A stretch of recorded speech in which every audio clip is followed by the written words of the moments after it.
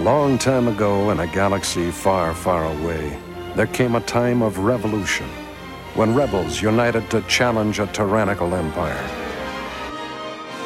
But not the empire you're thinking of. Hello, I'm Georges Collinet with Afropop Worldwide from PRX. The rebels and empires we have for you today are not so far away or long ago, and probably not so familiar. For instance, did you know that in 869 in the Middle East, African slaves seized control of southern Iraq and created a slave republic that lasted 14 years? Or that less than 50 years after that, Berbers in North Africa overthrew an Arab regime and ushered in a Shiite Muslim empire that lasted over 100 years. These events helped crystallize the Sunni-Shiite divide within Islam and had cataclysmic effects on political and religious history throughout the region. Today, on this Hip Deep edition, we bring you an imaginative foray into overlooked and sometimes controversial history. A tale of two rebellions. The moon with the rebel base will be in range in 30 minutes. This will be a day long remembered.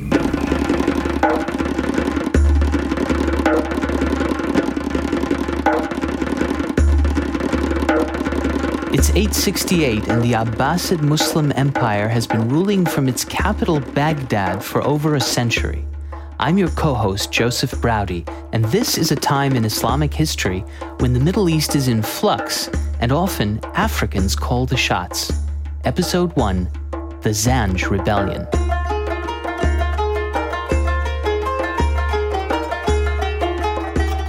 The Abbasid Empire is the largest in the world.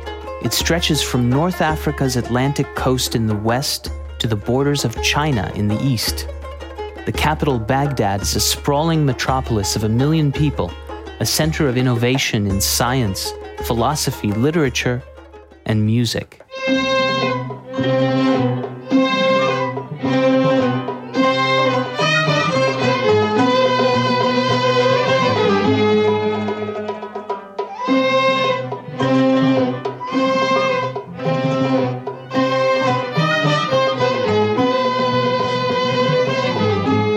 For all its power, the Abbasid Empire in the 9th century is now passing its prime, and it has an Achilles heel. Manpower.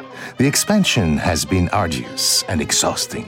The Abbasids cannot maintain their empire without help, so Turks are brought in as soldiers, and many Africans are imported to the Middle East as slaves. Because most of these Africans come from East Africa, often via the island of Zanzibar, they become known as the Zanj. The Zanj were brought into southern Iraq in the area north of Basra, and they were put to work clearing topsoil of salt. That's Richard Bullitt, a history professor at Columbia University. He describes a rock-hard layer of sun-baked salt, several feet thick, covering the land. Southern Iraqi farmers brought in thousands of slaves to pick off and carry away tons of salt before they could cultivate the land. It's just that you paid good money for that African guinea, man, and you got an investment. Well, work don't hurt me. Don't care what it was. Work don't hurt me. As they hacked away at salt marshes in the broiling Iraqi sun. Small wonder, thoughts turned to rebellion.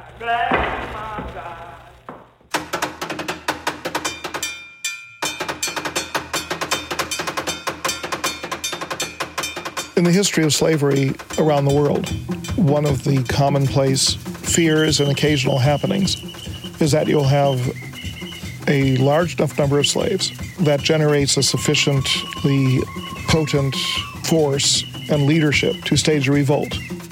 The revolts will take place in two ways. One of them is for slaves to flee the land and to go into a remote area.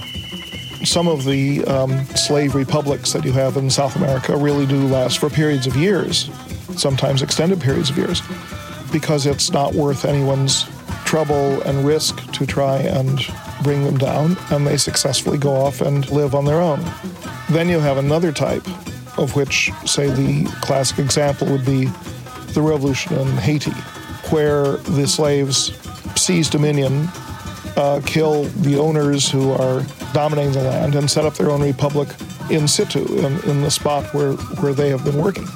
Like other slave revolts that became slave republics, the Zanj need only the spark of a revolutionary message from a charismatic leader. You've come to fight as free men. And free men you are. What will you do without freedom? Will you fight? It's the clarion call that rouses the oppressed in every time and place. But the language and symbols take different forms in different settings, and in the medieval Muslim world, the language is religion. A mysterious man, not an African himself, comes to the Zanj and promises them a better life in this world and the next. He says God has commanded him to lead the Zanj into war. And he who keeps the keys to heaven rules the world.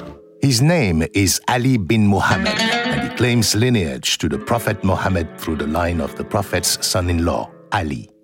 A cloud cast a shadow upon me, he says. Thunder crackled and lightning flashed. A thunderclap resounded in my ears, and a voice addressed me saying, "Head for Basra." The voice from the thunder commanded me to go to Basra. Ali bin Muhammad, the archetype of a 9th century Shiite revolutionary. Shiite is an easy term to define. Muslims who believe that the leadership of the community at any given point in time rightly belongs to a member of the family of Muhammad through his son-in-law Ali. These people are Shiites. For the Abbasids ruling from Baghdad, the Shiites are rebels to be suppressed. You are part of a rebel alliance and a traitor. Take her away. Shiites are rebelling in many parts of the Abbasid Empire at this time, but the Shiite-led army of the Zanj, now that is something new. Ali bin Muhammad promises his African troops that he will never turn them over to their masters. And while the leader says he himself does not crave earthly goods or glory, he promises to improve the lives of the Zanj. They should have money and homes to possess for themselves, he says, and even slaves of their own. Thousands of Zanj troops cross the salt flats into Basra and ferociously attack their masters. They kill 500 in an afternoon. They loot the spoils of battle and press north beyond the marshes. Over the next 14 years, the Zanj win battle after battle and build up their own slave republic that includes at its height 6 towns, reaching within 70 miles of Baghdad. Who's the heavyweight champion of the world? The Zanj army grows ever more self-assured. One more time. Who's the champion of the world? Arab historians remember the infamous Day of the Barges when the Zanj leader seizes 14 ships. The boats' owners try to bind their boats one to another so as to form a kind of island, but the Zanj send reinforcements to ensure a mighty victory. They overwhelm the boats, kill the men on board, capture slaves, plunder treasure the extent of which cannot be estimated, and fight on 3 days straight, occupying a city and killing many of its inhabitants before burning it to the ground. Now, keep in mind, we know about these events only through the writings of Arab historians. The Zanj never got to tell their side of the story. Sad but true, George. But here's what happens next. The Zanj rule from their capital city, Al-Mukhtara, which means the chosen one. The Abbasid army is busy putting out fires all over the empire, but now, wipe them out. The Zanj become enemy number 1. All of them. The ruling caliph in Baghdad orders his army chief to concentrate his firepower on the African rebels. Do what must be done. And it's only a matter of time. Do not hesitate. Show no mercy. The army besieges the Zanj capital. In the final assault, the Zanj are routed and forever dispersed, and the leader, Ali bin Muhammad, is killed, his head skewered on a pole and paraded through Baghdad. There's been a rebellion, sir. Don't worry, the situation is under control. I'm sorry, sir. It's time for you to leave. Well, like I say, history is always written by the victors. For Africans like me, well, it's natural to feel solidarity with the Zanj, but for the medieval Arab historians, the slave-run republic is remembered only as the enemy. The Zanj leader Ali bin Muhammad bitterly cursed and dubbed the Abominable One. But as surely as Arab Islamic culture could be bitter about its defeats, it could also be high-minded after victory. I asked an Arab historian in Bahrain how Islamic literary culture goes on to remember the Zanj, and here's what he said. تقول الرواية أنه حجل بمعنى عمل بمعنى أخذ يرقص رقص الزنوج الذي تعلمه في Ethiopia. He says that Abbasid scholars recall Abdullah bin Ja'far, a friend of the Prophet Muhammad's, who had spent time in Ethiopia. This friend is even said to have performed a Zanj dance for the Prophet, skipping and gyrating to the rhythm, and reportedly the Prophet himself approved of its charm. This historian even remembers a fragment of a song in an African language that references the Kenyan city of Mombasa. Yamba mambane mambane yamba yo yamayosa Mombasa. This Bahraini scholar doesn't even understand the words he's singing, though he does sing the Zanj song with a smile on his face. Okay. But Columbia professor Richard Bullitt goes even further in questioning Arab memories of the Zanj in war and peace.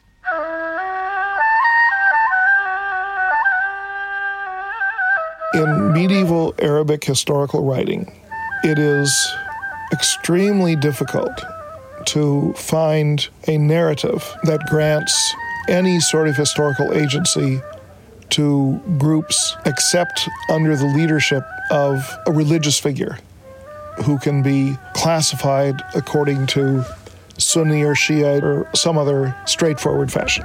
In other words, Arab historians fail to see the Zanj as oppressed people fighting for their rights. In their histories, the Zanj are merely tools of a Shiite insurgent. But what is sure is that the Zanj sent shockwaves throughout the Muslim world, even if the details of their story will always be partly shrouded in mystery. Coming up in episode 2, we fast forward a few decades and see how a new rebel group turns mystery into mastery.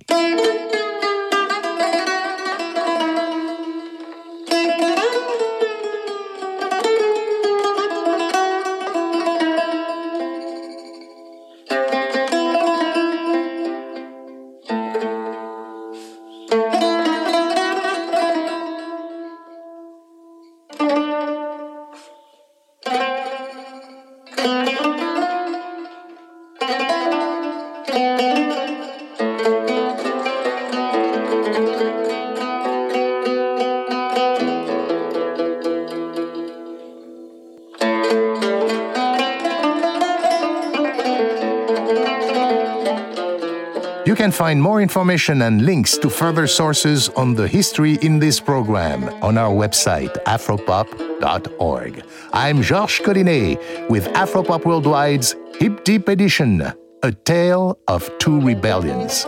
Major support for Afropop Worldwide comes from the National Endowment for the Humanities, the National Endowment for the Arts. Before we continue, a little musical interlude. Hey, Joseph, what have you got for us? We have the great Iraqi oud player Munir Bashir to guide us in our journey west. This is his song From Baghdad to Granada, and it's a kind of a romantic vision of a vast Arab empire reaching from Iraq across North Africa and into Muslim Spain.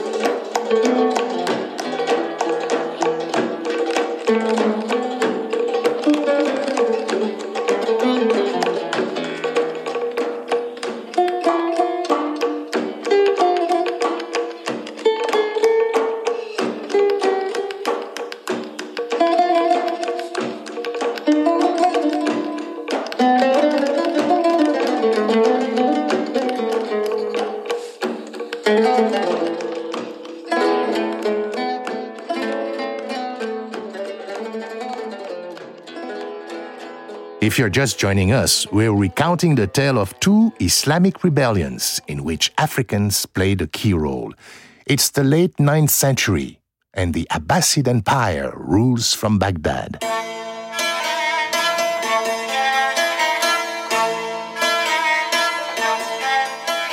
You're a Shiite insurgent and you want to rule the Arab East. The Zanj are defeated, and imperial spies are everywhere. Time to go underground and spin a new web, a transcontinental, multi-generational conspiracy so vast it could topple an empire. I'm Joseph Browdy, your co-host for Afropop Worldwide's Hip Deep, and welcome to Episode 2, The Fatimid Revolution. You asked what would be worth killing for. Witness the greatest cover-up in human history. This is the secret. The year is 882, and the Abbasid Empire is seething with civil unrest. Bedouin tribes out of power, subjugated peoples, slaves with weapons. All it takes is a spark to ignite a revolution. And the spark in this case is a riveting story. The story of a royal bloodline called the Fatimids, the living descendants of the Prophet Muhammad. They are the guardians of the royal bloodline. Keepers of the proof of our true past. They are the protectors of the living descendants. The Fatimids claim to be a branch of the family of the Prophet Muhammad. And the other members of the family of Muhammad claim that they're imposters. They were people close to the family of Muhammad at that time, but they were actually of a different lineage. They have no descent from Muhammad. So that's a big debate. And in order to defend themselves, the Fatimids elaborate the myth of their own origins, that various members of their family went by different names. Therefore, there's a great confusion as to who actually was a descendant and who was not. But they also have this penchant for secrecy, because they explain, well, we have always been in danger. We've always had to live in hiding. We've always had to use nom de guerre, because our enemies would destroy us. But let's assume for the moment that the Fatimid story is true, that they really are the Prophet's descendants. There are a lot of believers in every faith who yearn to have a genuine, divinely inspired person in their midst. Holy Ghost power! Hallelujah! They're drawn to saints, they're drawn to prophets. Holy Ghost power! They're drawn to manifestations of God and so forth. And the Fatimids offered that. The devil thought he had the keys. The devil thought he had the keys. And come out of hell with the keys to the kingdom. We got the keys to the kingdom. We got the keys to the kingdom. The keys to the kingdom. A powerful image for the angry, disaffected subjects of an empire. Fatimid historians claim that by the 9th century, a living descendant of the Prophet Muhammad, through the Fatimid line, has set up an underground revolutionary headquarters. He is the Mahdi, the rightly guided one, and he can work miracles. He's only waiting for the right moment to reveal himself and bring glory and perfection to the world. From his secret hideaway somewhere in Jordan, the Mahdi has been sending his own personal emissaries to every corner of the Abbasid Empire to spread the good word. Amen. Praise God. and prepare a legion of followers for his triumphant return. An emissary of the Mahdi will go anywhere, to any family or tribe that will give him a place to stay and a flock to preach to. Would you mind if I stayed around here for a day or two just to rest a while and to see whatever the Lord has for me next? Would you mind that? You sound like a preacher. Yeah, well, yeah. I've been a minister of the Lord since I was 12 years old, back when God called me. Yeah, I do have a pumpkin in the back that my grandchildren be with me a lot. They plays in it sometimes. Could you use that? Oh, come on. I sleep in any pup tent, anytime, anywhere. I appreciate it. Yes, sir. That's like a mansion on a hill. Yes, you It's a mansion on a hill. And when he gets to preaching, his message is that the followers of the Mahdi should bond together and get ready to fight. I'm preaching like I'm going to war this morning. To fight and kill and overthrow the Abbasid Empire, I got on my war clothes. I'm preaching like I'm going to war this morning. so that Muhammad's descendants, the Fatimids, may once again rule. Now, if God be for us, who can be against us?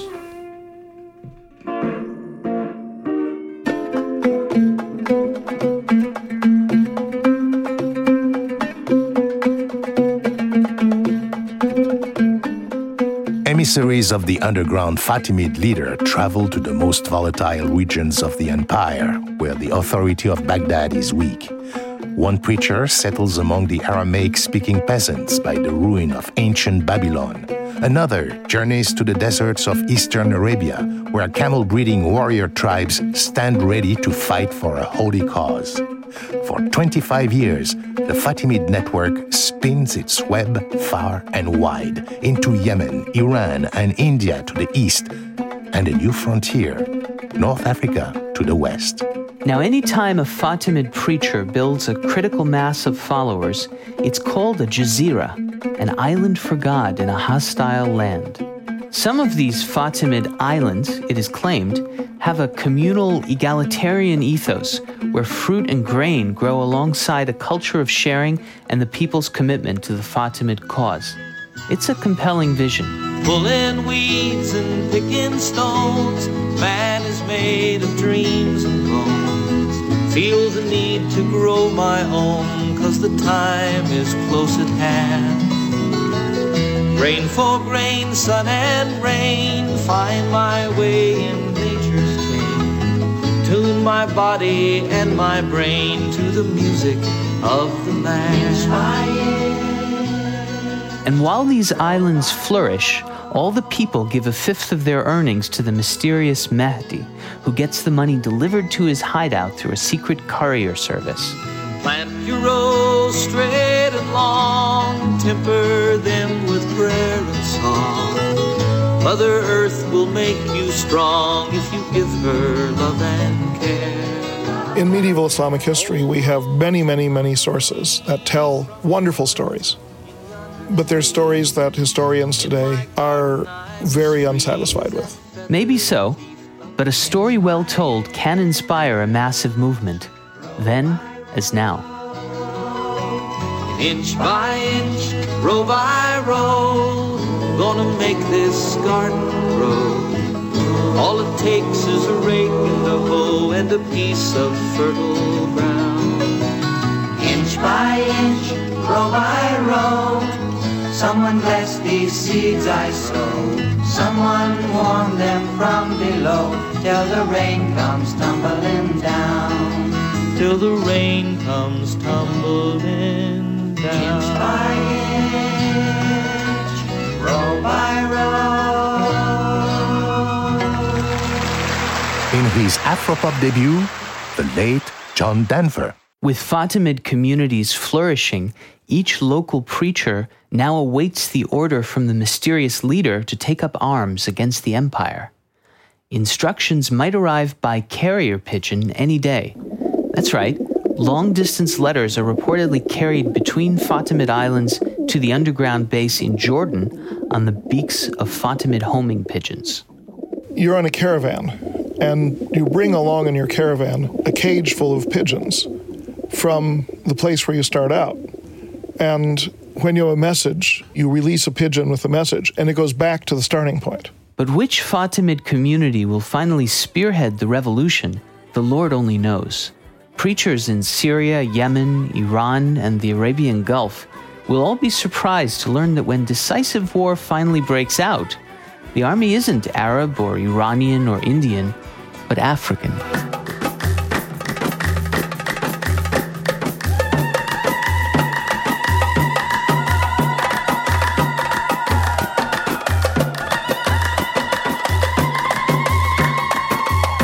Once again, the engines of radical change in Islamic history are an African people. In this case, a group of Berber clans between modern-day Algeria and Tunisia, who are known as the Kutama. If Fatimid history is to be believed, an Arab emissary of the underground Fatimid Mahdi journeys all the way west to Berberland in North Africa from Yemen and preaches to the disaffected Kutama.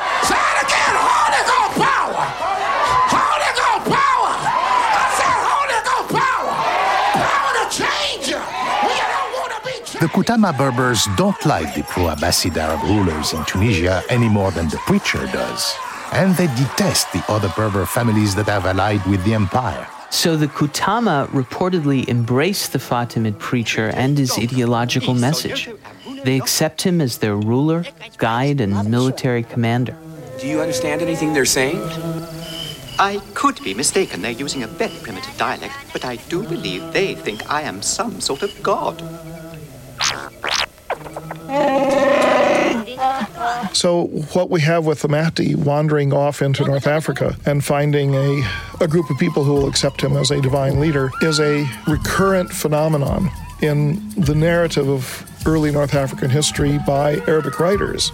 Tell them if they don't do as you wish, you'll become angry and use your magic. But all these writers are writing sometimes 200 to 300 years or more after the events.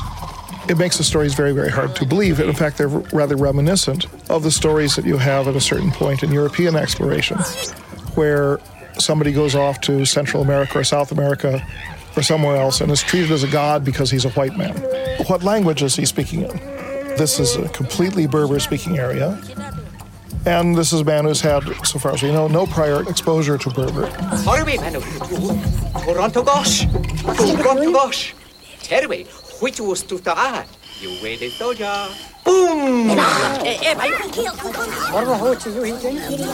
I think that the West, the Maghreb, North Africa, in the imaginary of the medieval Muslims, was sort of like the New World in the minds of Europeans of the late 1400s and 1500s. It was full of natives that they didn't know anything about, and they believed stories about them. There were stories in which the foreign interloper always ends up as the king, and the local people end up as the subjects, as if they'd just been waiting for some Arab or Persian to come along and take the role of being a prophet or a leader. Wonderful. We are now a part of the tribe. This is a wish fulfillment kind of frontier story that makes a good narrative, but it doesn't make good history. Yet Fatimid history marches on, and indisputably to a Berber beat. I'm Georges Collinet. You're listening to A Tale of Two Rebellions, a special hip-deep edition of Afropop Worldwide with author Joseph Braudy and historian Richard Bullitt on PRX.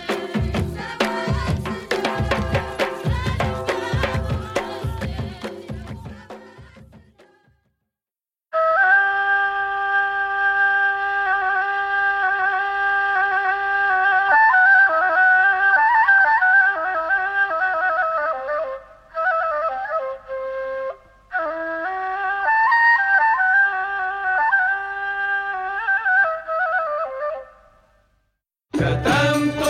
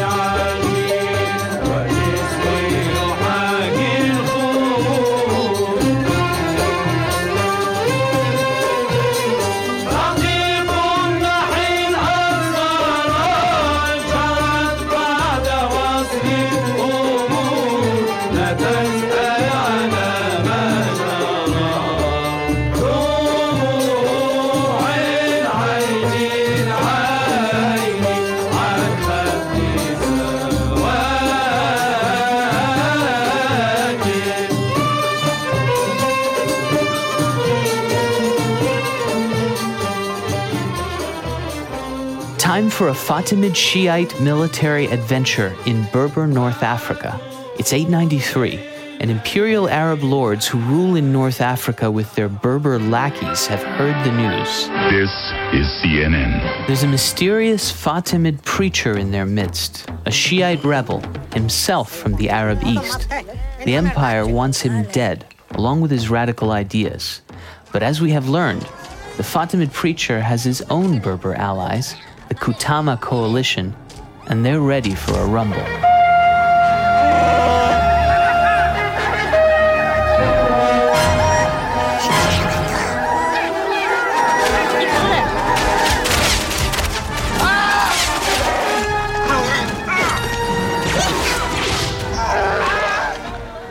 The Fatimid rebellion draws first blood. Kutama Berber muster 700 infantry and 2,000 cavalry against their imperial adversaries.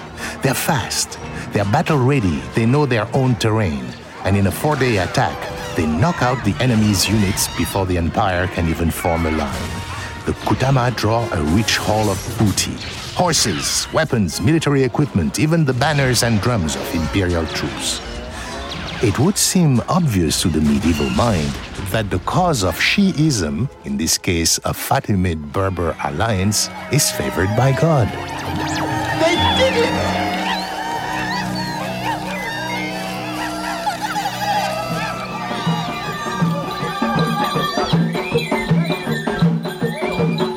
They say nothing succeeds like success, and in the medieval Muslim world, nothing attracts followers to a holy cause faster than victory on the battlefield.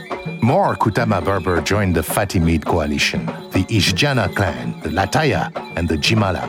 If you build it. The Malusa, the Danhaja, the Urisa. If you build it. The numbers grow, and one victory follows the next. The Berber and their preacher have begun to build a North African Fatimid state. If you build it, he will come. Now there's a Fatimid prophecy out there saying if one of the Mahdi's preachers builds a sovereign state, he will come. The Mahdi will emerge from his secret hiding place in the east and come to you, wherever you are, and claim his rightful throne.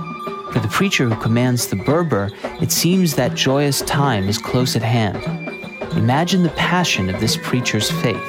Don Corleone. His faith in the holiness of a powerful but mysterious man he has never even met. I am honored and grateful. But for whom he fights. I pledge my ever-ending loyalty. Day after day, year after year. And his loyalty makes a big difference. By comparison, the preacher's enemies, the vassals of the Abbasid dynasty, have no such loyalty to their boss in Baghdad. Their soldiers fight for cash. But it occurred to me, the soldiers are paid to fight, the rebels aren't. What does that tell you? They can win. The soldier's commander, the local prince, is self-interested, self-absorbed, detached from the Abbasid family, and weak. Because a man who doesn't spend time with his family can never be a real man. Maybe North Africa will become more than just a Fatimid island. Here we are, protected, free to make our profits without the goddamn Justice Department and the FBI. Maybe it will develop into more than a mere Fatimid state. What we'll do together in the next few months will make history. Maybe this preacher and his Berber allies will be the founding soldiers of a Fatimid empire. History. It's never been done before. Not even your father would dream that such a thing could be possible. And maybe all the other Fatimid communities would soon be taking orders from North Africa. Michael, we're bigger than U.S. Steel. And what about all those other Fatimid islands? Are other preachers making progress, building fighting forces in Arabia, Syria, Iran? Every island has its story.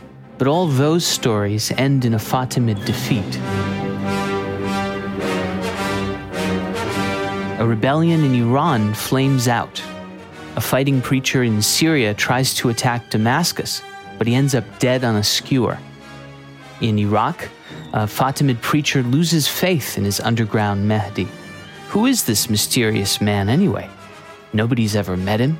Is he really a descendant of the Prophet Muhammad? The preacher wonders. Does he even exist? Maybe he's a fraud. He starts doubting his faith and can't stand the uncertainty. The only thought that will cheer him up is the prospect of meeting the hidden leader face to face. So he goes off, leaving his little island behind, on a journey to where the pigeons fly. We're off to see the wizard. He tracks down the Mahdi's underground hideout in Jordan and bangs on the door. He demands to see the all-powerful man. He says he wants to see him now. Not so fast! Not so fast! The response he gets from the Mahdi is disappointing. I'll have to give the matter a little thought. Go away and come back tomorrow. Tomorrow? You've had plenty of time already. Do not arouse the wrath of the great and powerful Oz. I said come back tomorrow. The Mahdi doesn't even show his face. He hides behind a set of drapes. Pay no attention to that man behind the curtain. The great and Oz has spoken. Who are you? Oh, I am the great and powerful Wizard of Oz. You are? I don't believe you. No, I'm afraid it's true. There's no other wizard except me. You humbug! Yes, it's exactly so. I'm a humbug. Oh, you're a very bad man. Oh, no, my dear. I'm a very good man. I'm just a very bad wizard. The Iraqi preacher has his answer. Devastated, he goes back to his flocks and says the Mahdi is a fraud. His island keeps on fighting, but no longer for a fraudulent wizard. They secede from the Fatimid franchise. Soon enough, another Fatimid island follows suit, secedes near the Arabian Gulf, and before long, there is only one island left. Only the Berber and their Arab preacher still believe.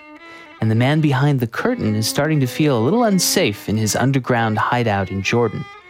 For the so-called Mahdi in the Arab East, it's about time to get out of Dodge and make his way to Berberland. It's 106 miles to Chicago.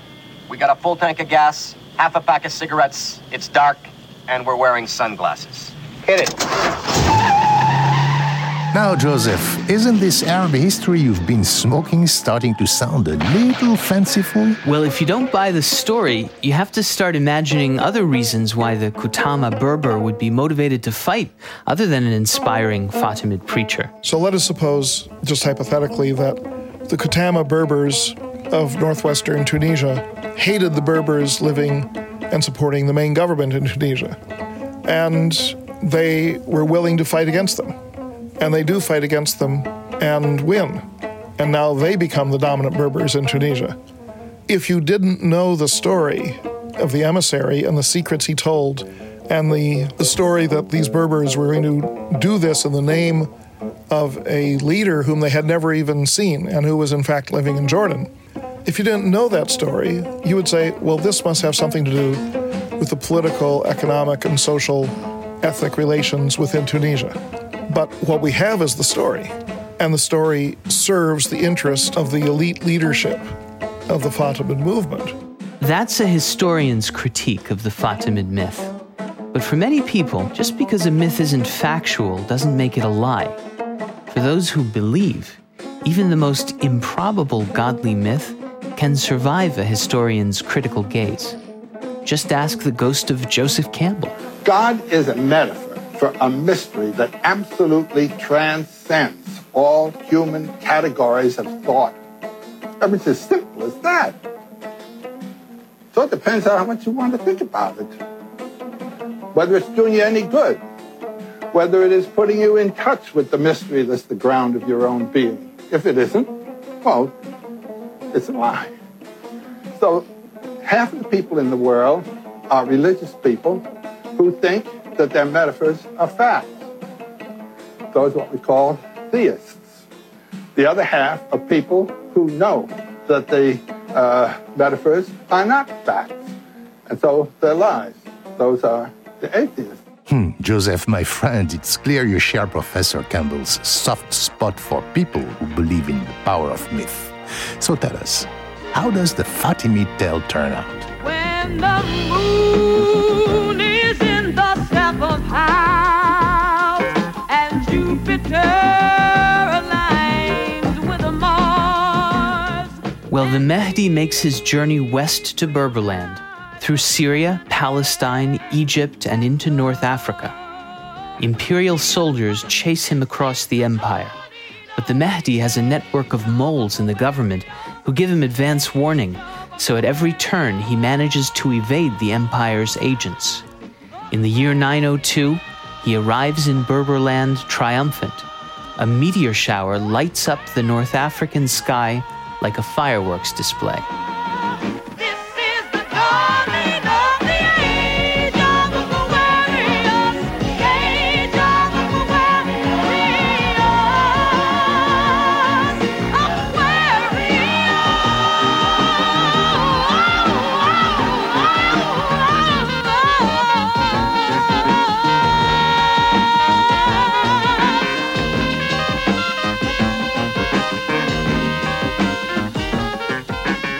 Thanks to his loyal supporter, the preacher, and an obedient Berber army, the Fatimids conquered the provincial capital of Kairawan in Tunisia. And the Mahdi at last ascends the throne. Kutama Berber reportedly swarm into the city like a plague of locusts and loot everything in sight. Victory is marked by the joyous, tearful moment, 25 years in the making, when the loyal preacher and his Kutama minions finally meet the Mahdi. They spread out a carpet for him before the tent, and everyone surrounds him to hear him speak. They weep, they cheer, they praise God for having let them see the Mahdi with their own eyes. The Mahdi, in turn, praises them. This is positively the finest exhibition ever to be shown. Well, there be that as it may. More or less. And then, to everyone's surprise, he declares that he won't be sticking around North Africa for very long. I, your wizard, am about to embark upon a hazardous and technically unexplainable journey into the outer stratosphere. He appoints his Berber supporters to be the official Fatimid governors of Tunisia and its North African provinces. And I hereby decree that until what time, if any, that I return, the Scarecrow, by virtue of his highly superior brains, shall rule in my stead, assisted by the Tin Man, by virtue of his magnificent heart, and the Lion, by virtue of his courage. Obey them as you would me. Thank you. Then he marches back east with enough Berber troops to conquer Egypt, whence he came, and founds the city of Cairo. Cairo, and not Tunisia, becomes the new Arab capital of the Fatimid Empire, where the leader sticks around to serve as ruling caliph. And so when the Fatimid movement goes off to Cairo, it takes the story with them and abandons Tunisia. We don't hear much of anything about Tunisia after that because they don't care. They're only interested in their story.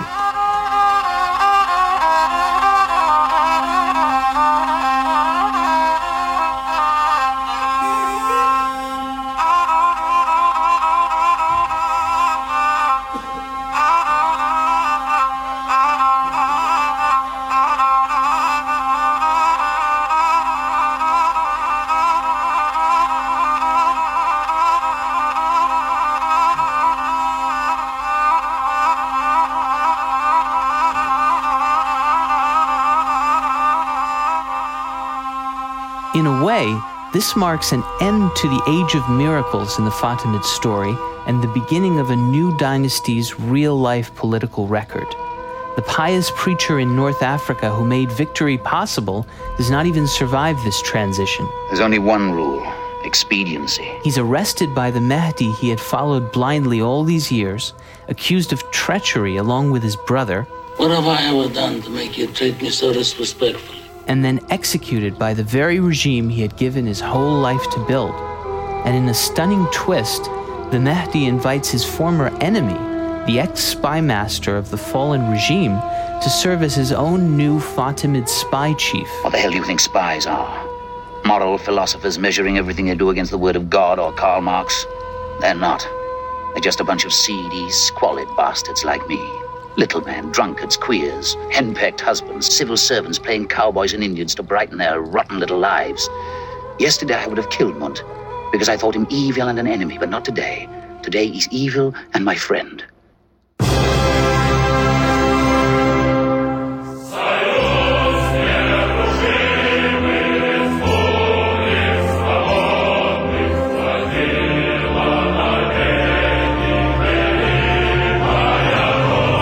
It's the beginning of a medieval Islamic Cold War that lasts about 100 years between what's left of the Abbasid Caliphate in Baghdad and a new Fatimid anti-caliphate in Cairo.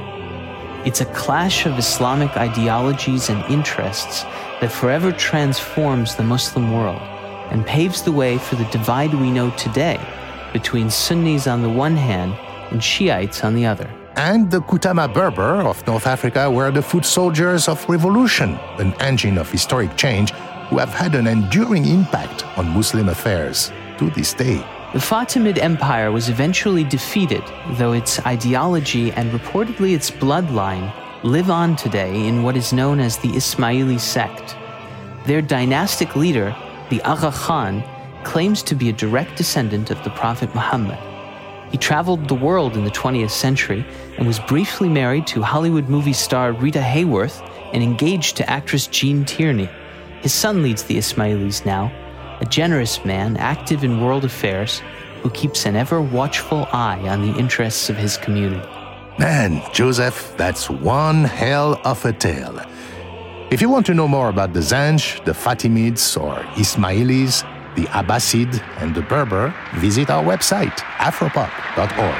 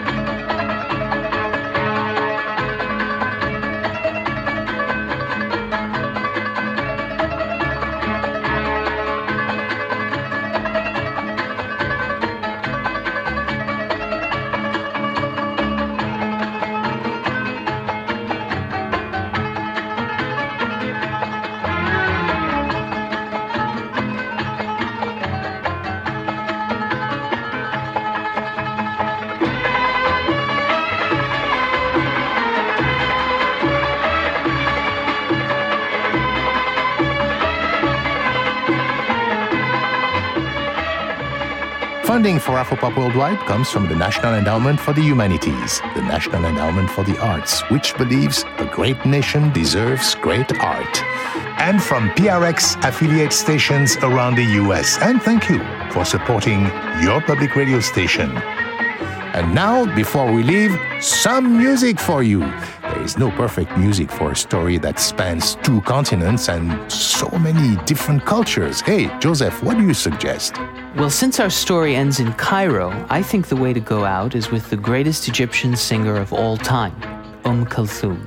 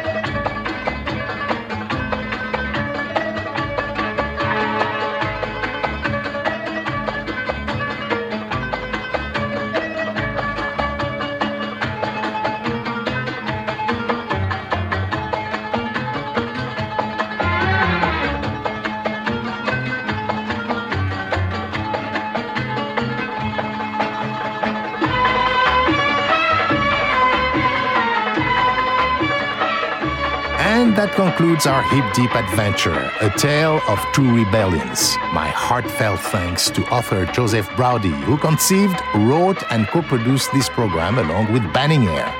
Thanks also to Professor Richard Bullitt for his help and insights. We heard clips from a number of films, including Star Wars, The Godfather, Braveheart, The Da Vinci Code, The Apostle, The Wizard of Oz, The Spy Who Came In From the Cold, and The Blues Brothers. My Afropop partner is Sean Barlow. Sean produces our program for World Music Productions.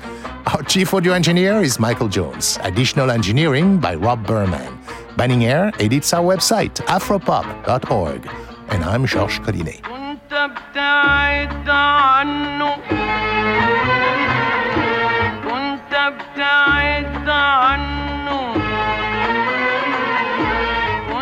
ابتعد عنه وكان ينام